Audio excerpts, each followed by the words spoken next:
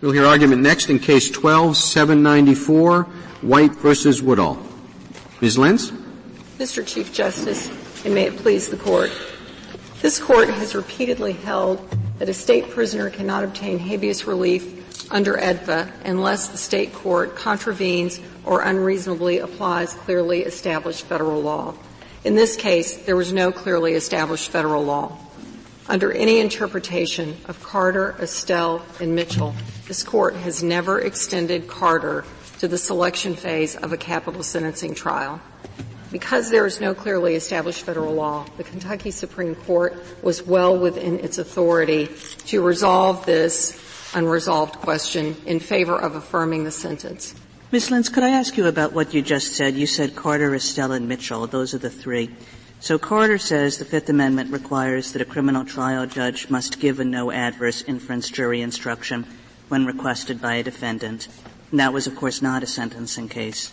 Then Estelle says we discern no basis to distinguish between the guilt and penalty phases of respondent's capital murder trial so far as the protection of the Fifth Amendment. So a kind of general view that the Fifth Amendment applies equally in the two. And then Mitchell holds, it basically repeats that from Estelle and says we must accord the privilege the same protection in the sentencing phase of any criminal case as that which is due in the trial phase.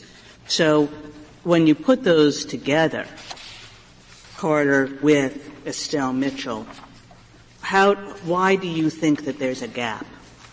Well, there is a gap between Mitchell and Carter. First of all, Mitchell was not a jury instruction case.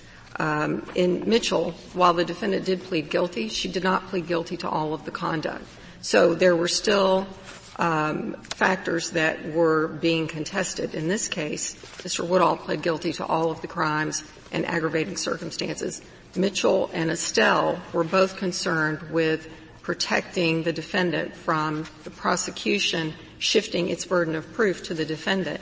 In this case, there was no burden shifting because Robert Keith Woodall had already pleaded guilty to the facts which the prosecutor was required to prove beyond a reasonable doubt to render Mr. Woodall eligible for the death penalty.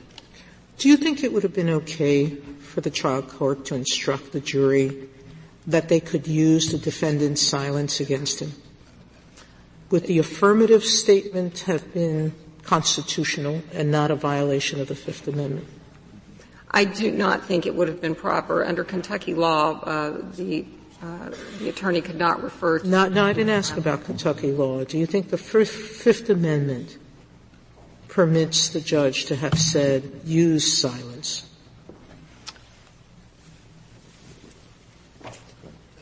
No. Use silence to punish him because he's just a bad person. I don't think so. Under federal law, you don't think the judge could say, ladies and gentlemen of the jury, this defendant has already pleaded guilty to a horrible crime. This is a punishment hearing. He has chosen not to testify in this hearing. You are, if you wish, you may take his failure to testify as an indication that he does not have remorse, that he is not sorry. He could have come before you and said, I am terribly sorry. I wish I had never done it. I will never do it again. He has chosen not to testify. You may, if you wish, take that into account in determining whether there is remorse. You can't say that? Oh, absolutely. Well, then your answer should have been otherwise. Well, I guess I interpreted Justice Sotomayor's question a little bit different because she wasn't referring to facts and evidence or to some type of evidence. But your question asks the question about whether silence bears on the determination of a lack of remorse, and Mitchell specifically left that open. In fact, there was a factual dispute as to how much the victim had suffered. How about a statement about that?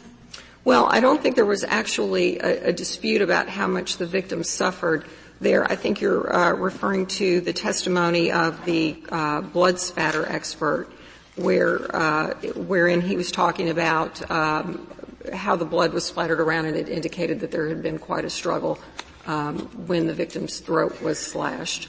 But trial defense counsel. Take the hypothetical, Ms. Lenz, that suppose, the prosecutor had said, you just heard testimony from our expert, that the blood spattering expert, that the victim's suffering was especially prolonged.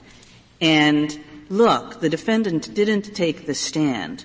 Why didn't he take the stand to deny that? All right? So could the prosecutor have said that at the sentencing hearing? Yes, Justice Kagan, the prosecutor could have said that because that is a selection factor. That the fact of whether the victim struggled is not a fact that makes the defendant eligible for the death penalty. So because the prosecutor had no burden of proof on that, the defendant wasn't in jeopardy of having the burden shifted to him. So you are suggesting that what we haven't decided, if you will, goes beyond the remorse question of that we talked about in not Mitchell, but is it Mitchell? Mitchell. It goes beyond the remorse question. And you're saying that really in the sentencing hearing, the Fifth Amendment has nothing to do with anything that happens there, essentially, because once the person has been found eligible for the death penalty, a prosecutor and a jury can draw whatever inferences they want. I think that the core purpose of the Fifth Amendment has been protected. Yes, I do. What do we do about, I think the relevant pages it's at 526 U.S., 328 to 330. You probably read those 17 times. All right. When I looked at those, I saw they reaffirm Estelle. As they quote Estelle, they say its reasoning applies with full force. Estelle says the court could discern no basis to distinguish between the guilt and penalty phases of respondent's capital trial so far as the protection of the Fifth Amendment privilege is concerned. I marked 5 separate statements in those 2 pages that came to the same thing. I looked at Estelle. Estelle has to do with the right to no comment that he wanted in respect to a sentencing fact that the jury was going to decide, namely future dangerousness. Nothing to do with the fact about the crime. A sentencing fact. So then I said, well, what favors you here? What favors you is the last sentence of the first paragraph on 330, which says whether silence bears upon the determination of a lack of remorse or upon acceptance of responsibility for purposes of the downward adjustment provided in 3E11 of the U.S. Sentencing Guidelines is a separate question. It is not before us and we express no view on it. Right. It's one, not just a sentencing fact, but a state of mind of the defendant, lack of remorse. 2, it's in the sentencing guidelines. 3, it is a decision for a judge, not a jury. If it isn't confined as I just said it, then Mitchell overrules Estelle, what it explicitly denies doing. Here, we have sentencing facts about his childhood. He wanted the Estelle instruction. The judge wouldn't give it.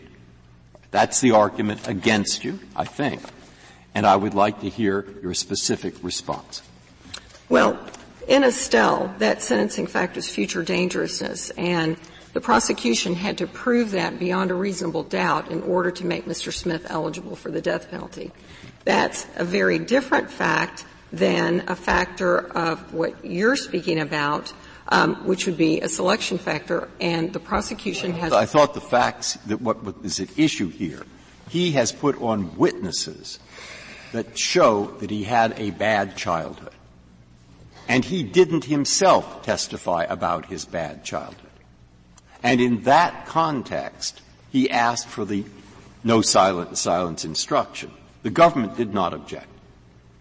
The judge then refused to give the instruction. All right. Now, what's the difference between the facts about how his parents raised him and the fact of future dangerousness in Estelle? The difference is the burden of proof. How his parents raised him is a mitigating circumstance. Mr. Woodall had the burden of proof on mitigating circumstances. The jury was instructed they had to consider the mitigating circumstances. So whether Mr. Woodall testified or not, we assume that the jury followed the instructions and considered the mitigating circumstances. Ms. Lenz, am I correct? The instruction that was requested but not given was as follows.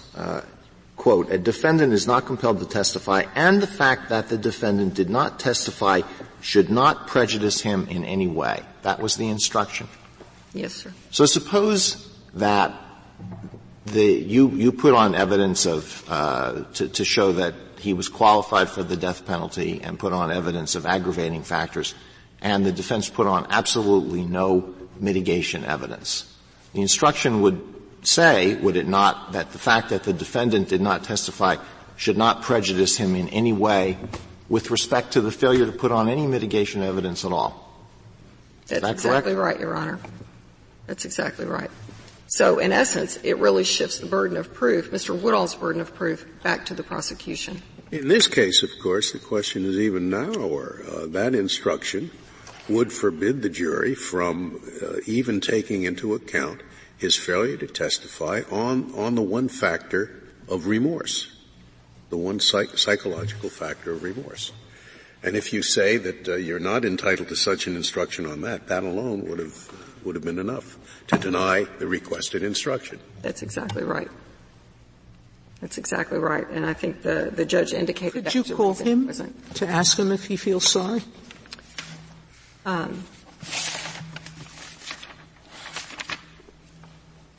If he has no Fifth Amendment right, could you call him to the stand and ask him, are you sorry?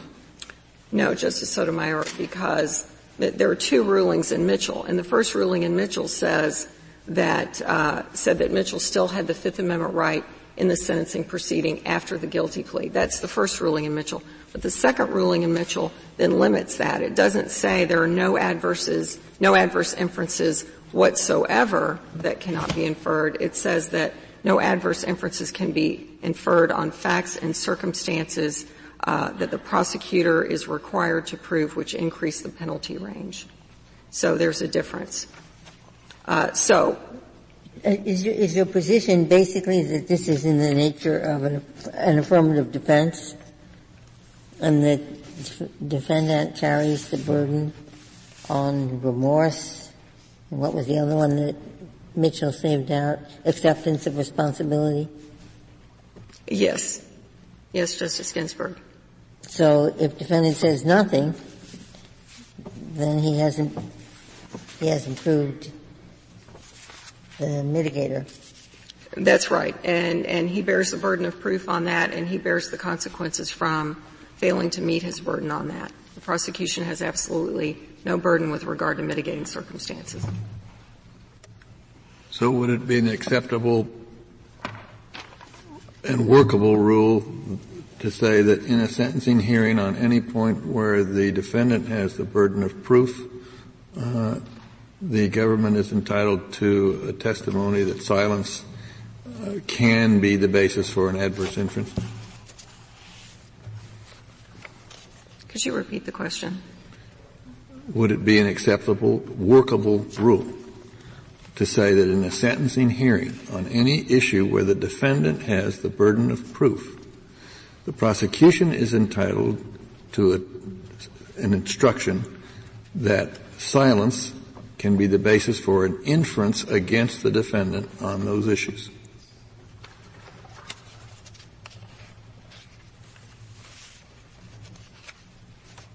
I mean, you have to either say yes right. or no. If you say no, then I ask why remorse is different. If you say yes, then remorse is included within that. Well, I think no, and remorse is different because, again, that's a mitigating circumstance upon which Woodall has the burden of proof. I'm sorry. What did you just say? I don't understand why you're not entitled to the instruction on all issues as to which the defendant has the burden of proof. Well, it makes sense. In a sentencing hearing. It makes sense to not — the purpose of the no adverse inference instruction is to protect the defendant from the prosecution shifting its burden of proof. In other words, using his silence to prove one of the elements that the prosecution is required to prove beyond a reasonable doubt. The assumption of my question is that the defendant has the burden of proof on a certain number of issues in the sentencing hearing.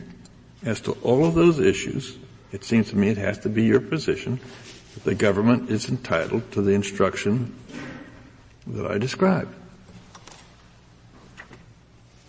Or you're just going to stand up and say, well, remorse is different. But we need to know what you're arguing. You need to know why remorse is different. Is that what you're asking?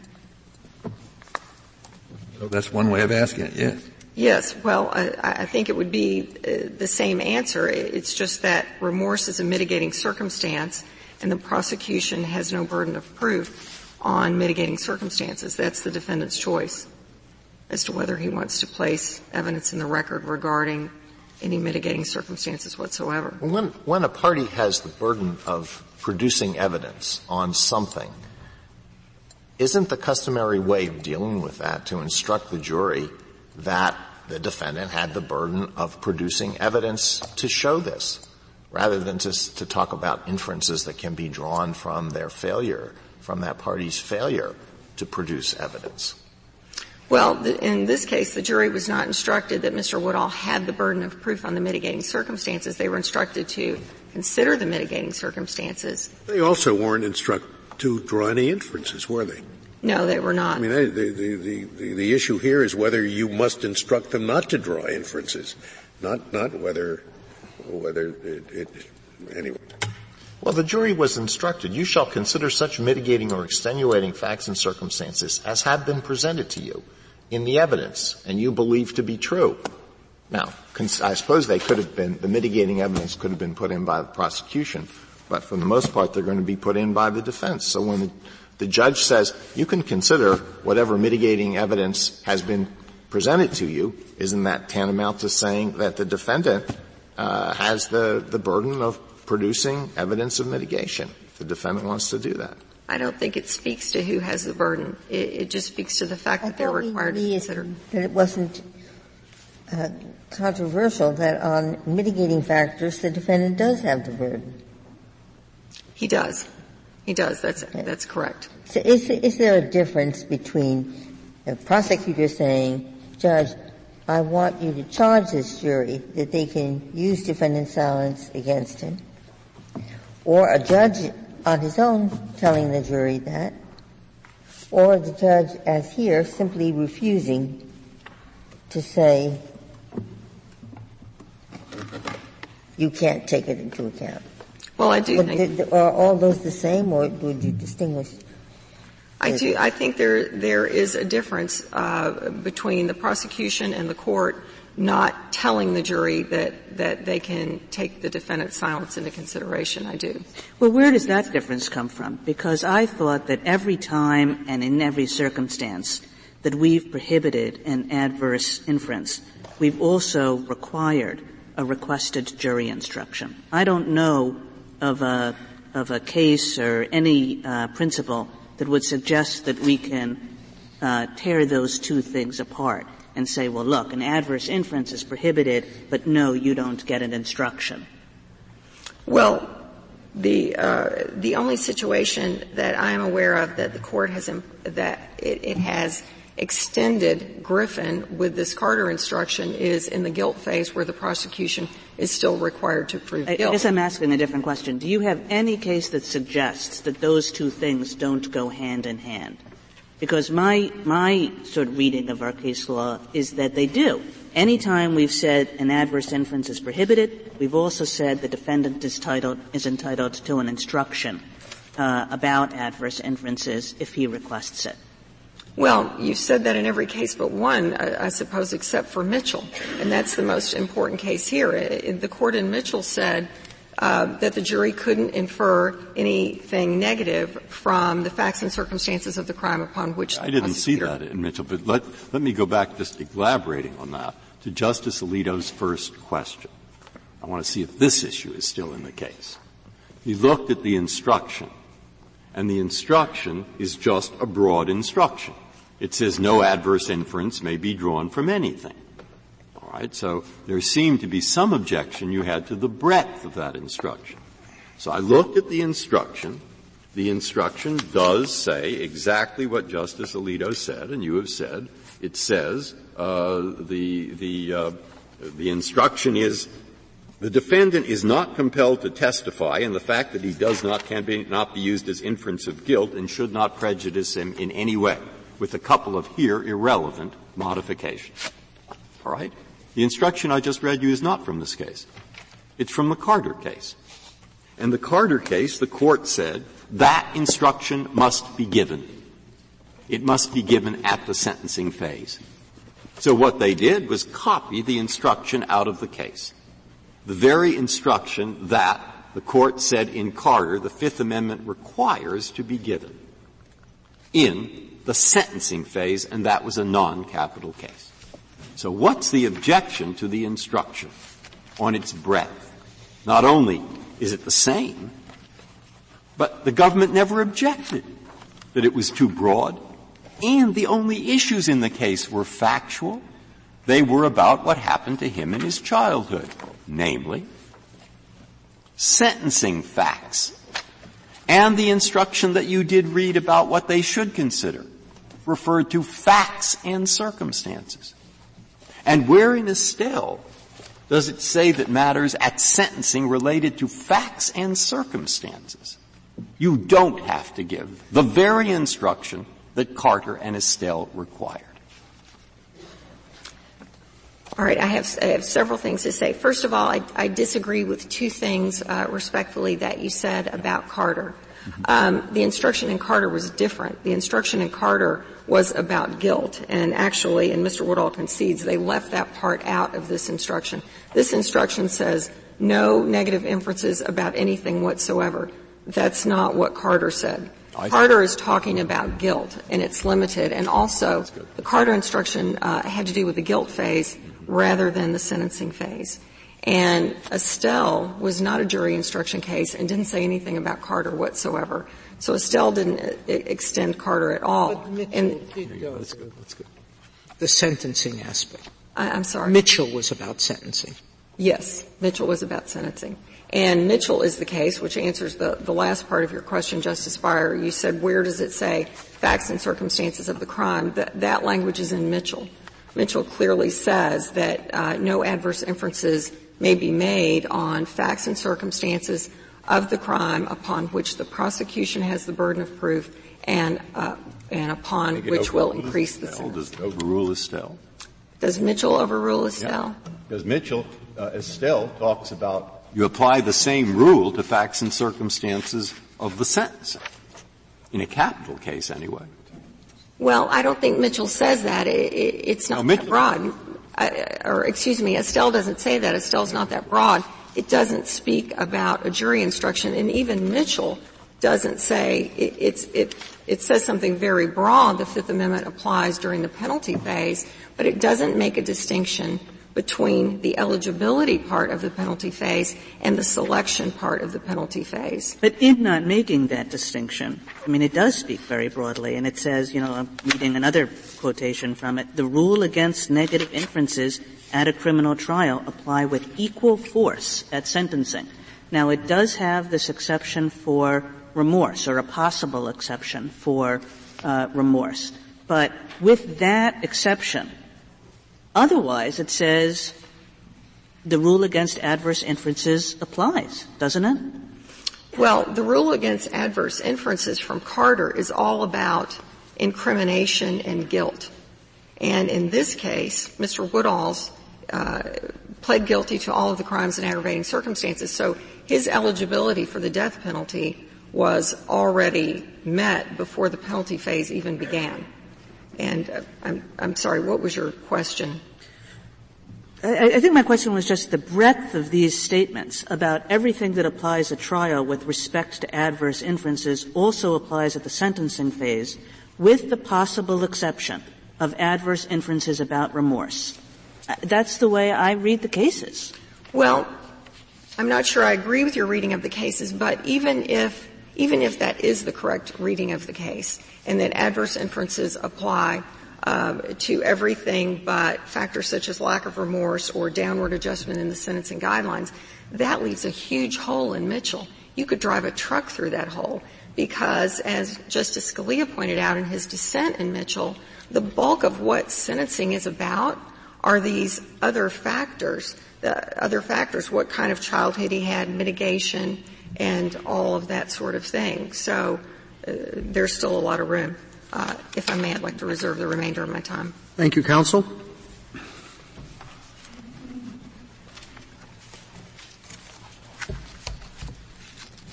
Mr. Comp. Mr. Chief Justice, and may it please the Court. In Estelle, this Court held that there is no basis to distinguish between guilt and penalty phases in a capital trial. Mitchell did not disturb that ruling, did not overrule that ruling.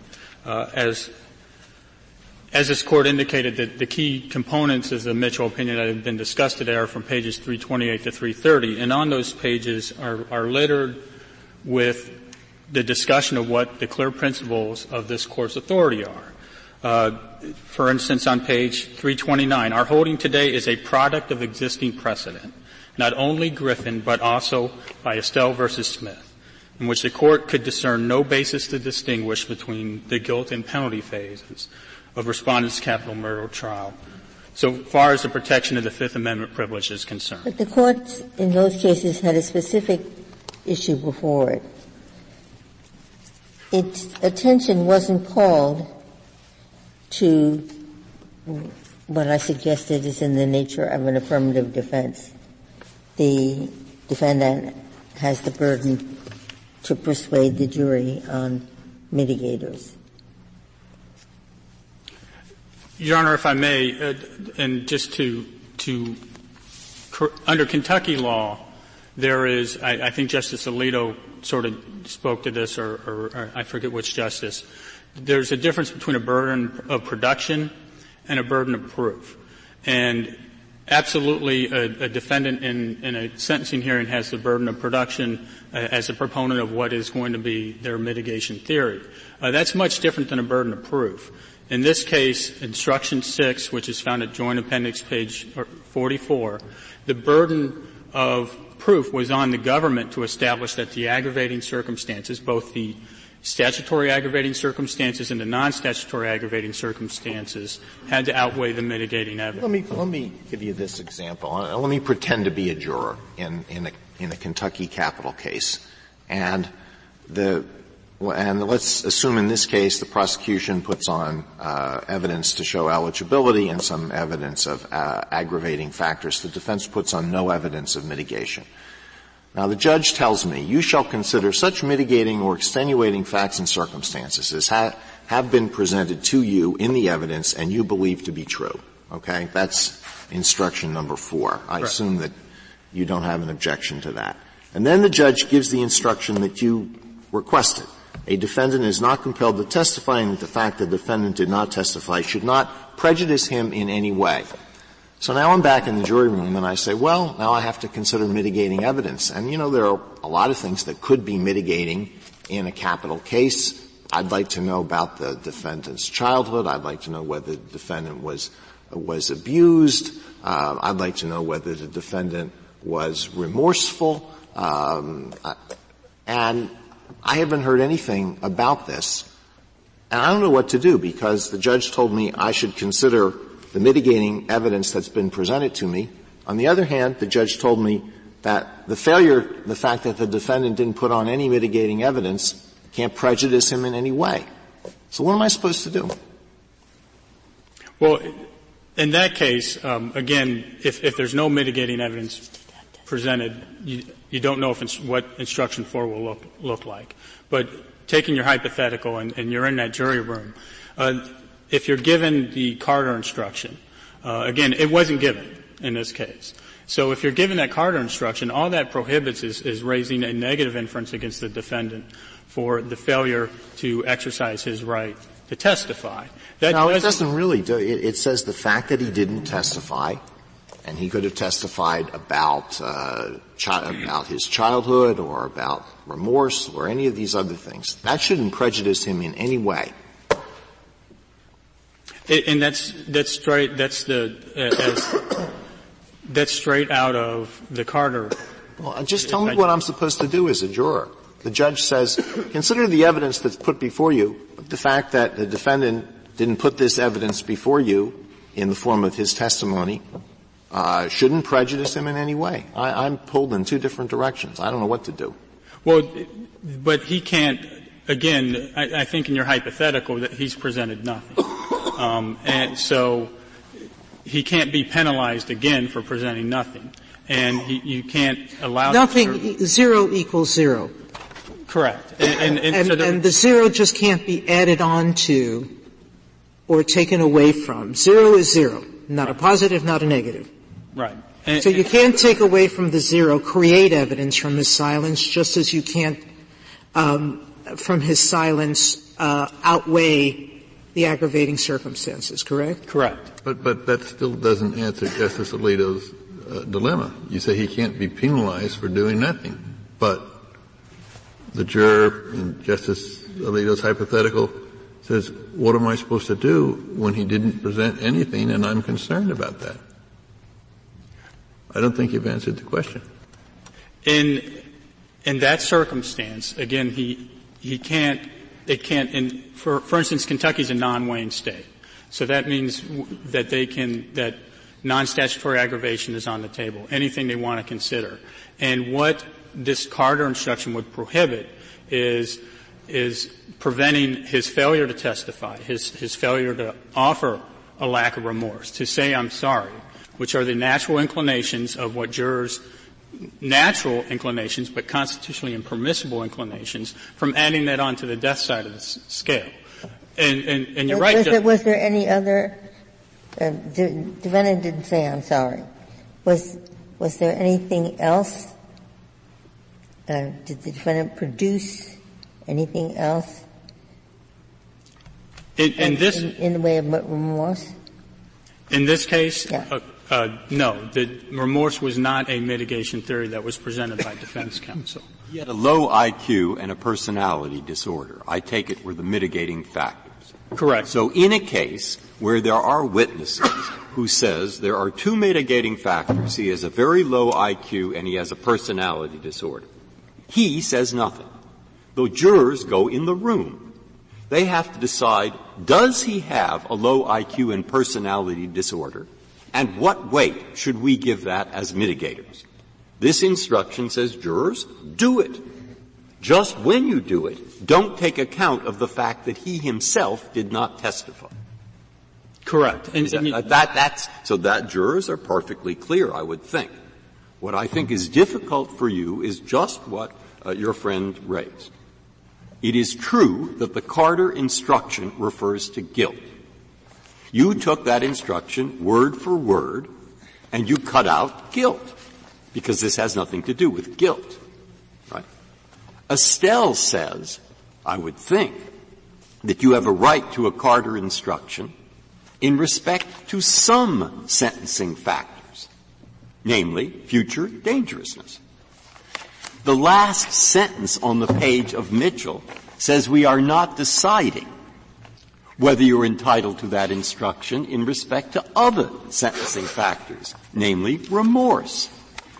So the question for you is, why does that sentence about remorse in Mitchell, why isn't it at least ambiguous about whether your client is entitled to that instruction here? And your response to that is what? My response to that is twofold. One, as this court was walking through in the opening presentation, Mitchell was not overruled. Estelle was not overruled by Mitchell. It relied on Estelle and the Griffin line of cases as the clearly existing authority. When you get to that, well, Estelle might not have been overruled, but there's a caveat that Mitchell puts in, and it's a caveat about remorse, and that remorse might be different. And the question is, why doesn't that caveat suggest, at the very least, that the instruction that you asked for was so broad that it went beyond what this court has decided? Because the instruction that you asked for did not distinguish remorse from other issues that were going to come before the jury at the sentencing phase. So at the very least, it seems that instruction sort of blows by the question that we have reserved. 2 points, and one is when this instruction was requested, Mitchell had not been decided. So the slate was Griffin, Carter, Estelle, and Mitchell came out prior to the Kentucky Supreme Court's ruling.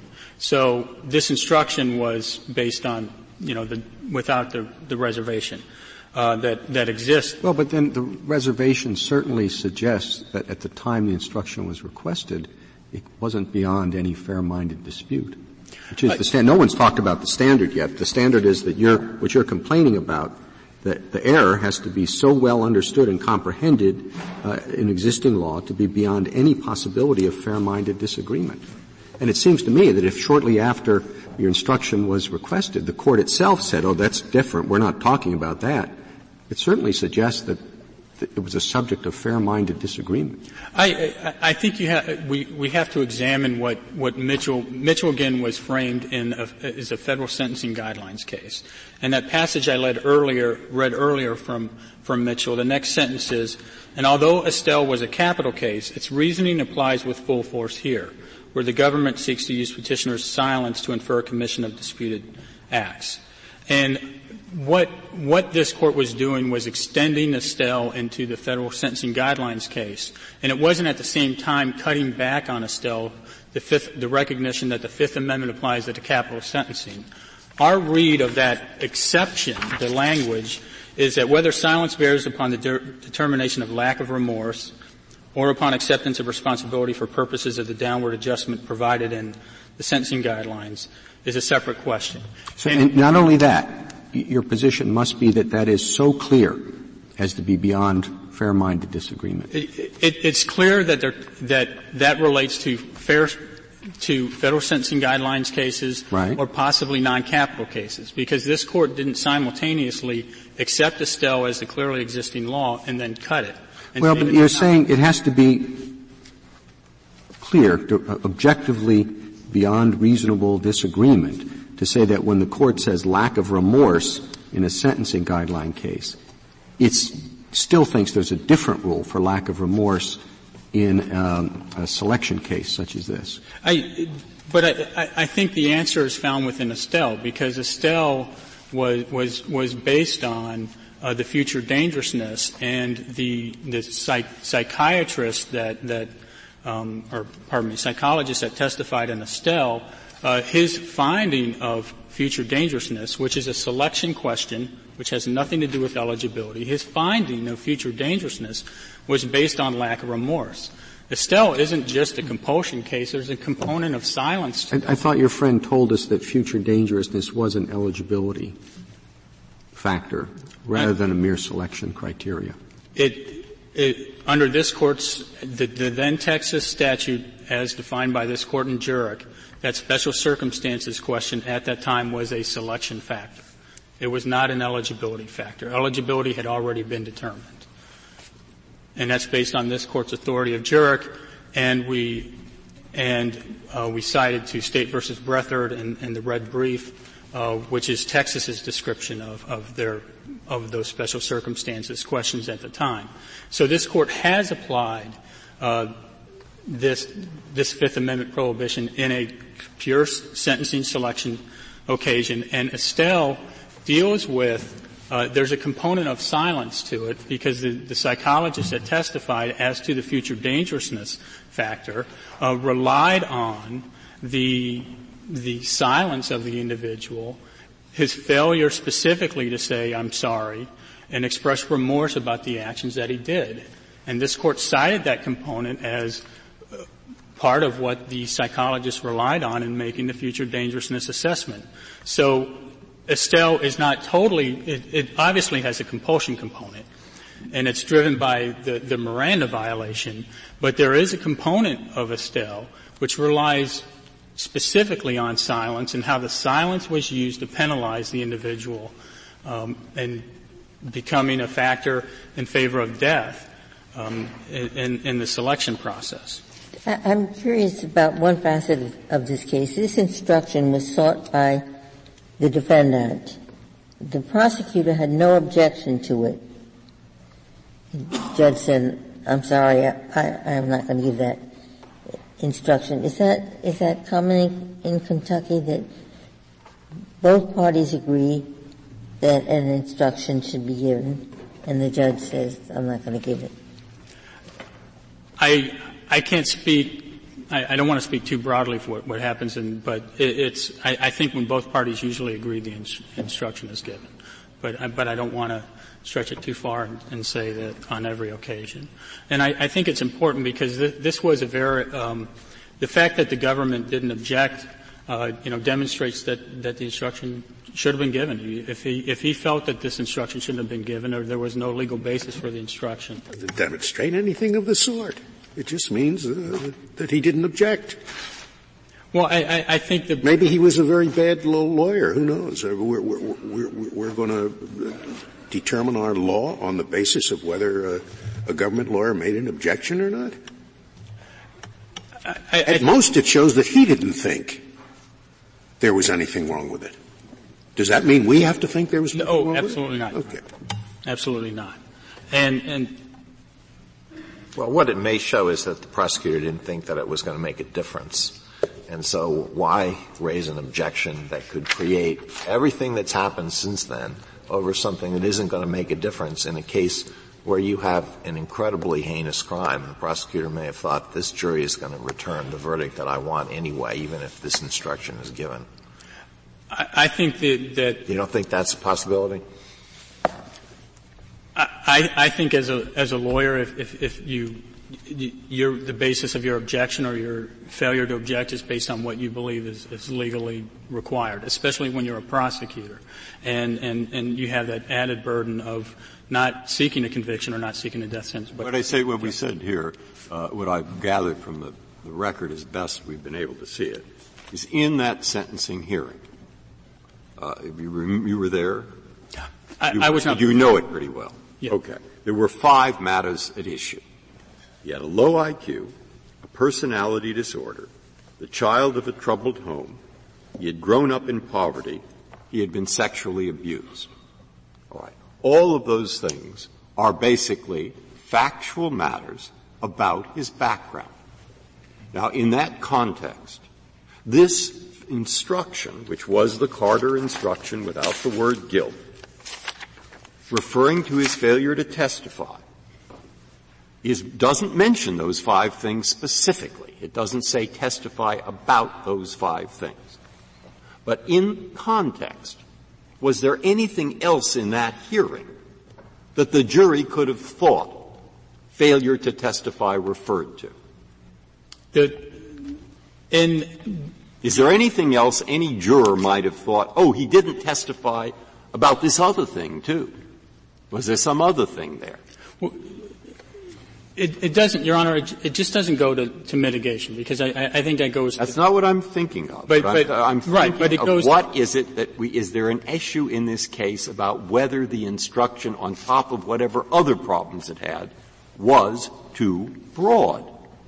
So I'm thinking if that was the only issue, if those are the only issues that this instruction could have been thought of as referring to, we don't have to get into the breadth matter. That's why I ask you, was there something else in that hearing that the jury might have thought, oh, he didn't testify about it? He's trying to help you, counsel. He's got the point. But you have to answer in terms of what the facts are at the hearing. In this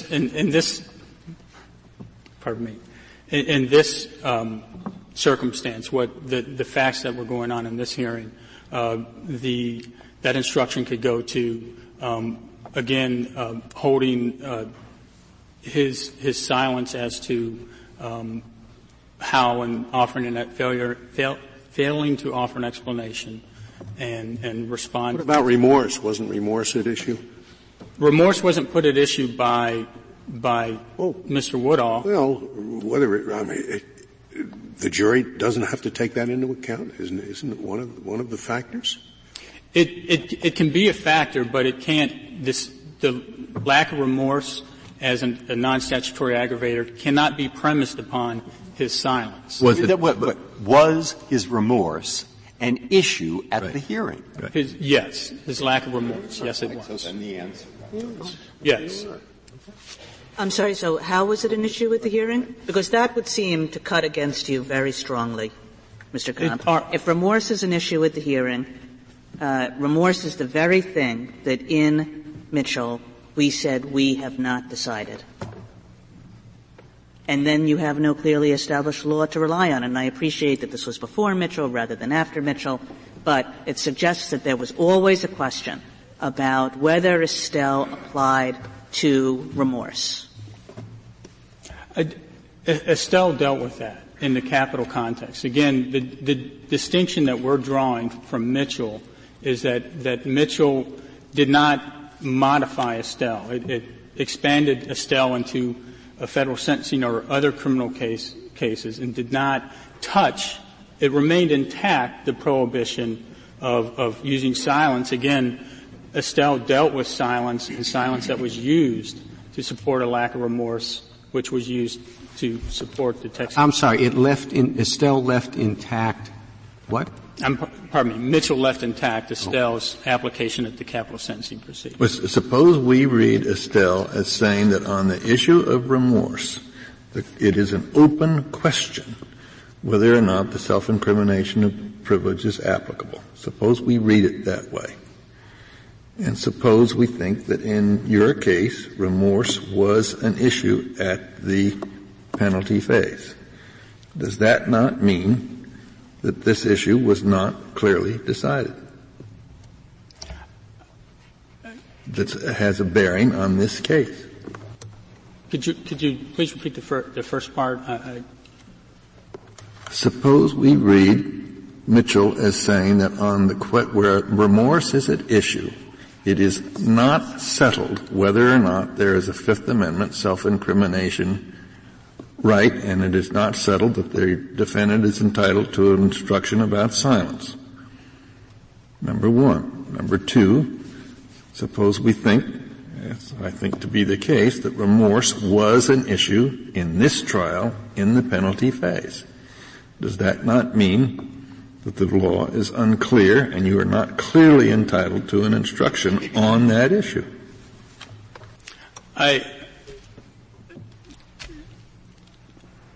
I disagree, because these capital sentencing proceedings are not just about remorse or lack of remorse.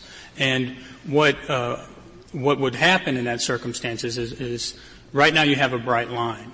And if we accept remorse out of this in the capital sentencing context, there's two problems with that. One, we would have hybrid Carter instructions, and we'd have to figure out, all right, which instruction would fit if we. But your answer is what the law should be. My question is whether or not at least the law is not open on that point, unsettled. I believe that Estelle settled this, and Mitchell did not cut back on Estelle in the capital sentencing context, and that Estelle imported the no adverse instruction that's required by Carter. It is, but you have to go beyond saying, I believe that. What you have to say to prevail here is not only do I believe it, but no reasonable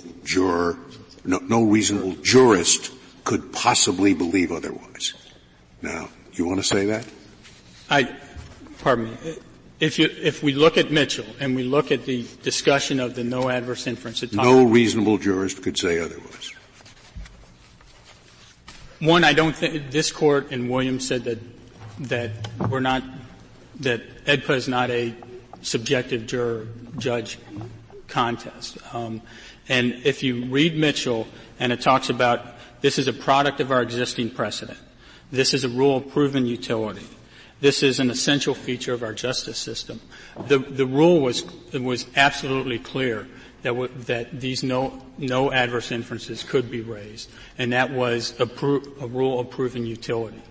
And all that Mitchell did in that one sentence is reserve a question that may or may not be applicable in federal sentencing or non-capital sentencing. It did not cut back on Estelle, which said that there is no basis to distinguish between the guilt and penalty phases. So your argument is when Mitchell said whether it applies to a lack of remorse or acceptance of responsibility, for the sentencing guidelines, that's a separate question. We don't have any view on it. But at the same time, the Court said, well, of course it applies in the other context. Right. This Court. But that's perfectly clear. I mean, if you were arguing the other way, you would say, well, the question is whether it's if there's a clear difference between lack of remorse in the sentencing guideline case and lack of remorse in the capital case. And everybody knew that. So that when Mitchell just said it doesn't apply to lack of remorse in the sentencing guidelines, nobody would think that meant that there was an open issue on the capital context. Nobody would think it's an open issue because if you go through the Mitchell opinion and how it builds on the no adverse inference and talks about Griffin and Estelle, and then the key language is at 329. Although Estelle was a capital case, its reasoning applies with full force here. So this was a pushing forward of Estelle. It wasn't a cutting back on Estelle. How could this be? Let's assume that you're right that there was error. How could it be harmful, given that the mitigators, that the aggravators were not in dispute? He had entered a guilty plea. So, how was the defendant harmed by the failure to give this instruction? I think in two manners.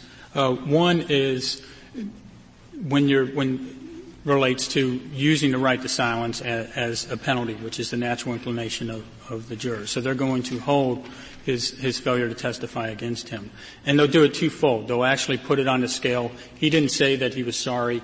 He didn't personally offer remorse. So we're going to consider that as not. The prosecutor argue that? No, Your Honor. So how would they have put that on the scale?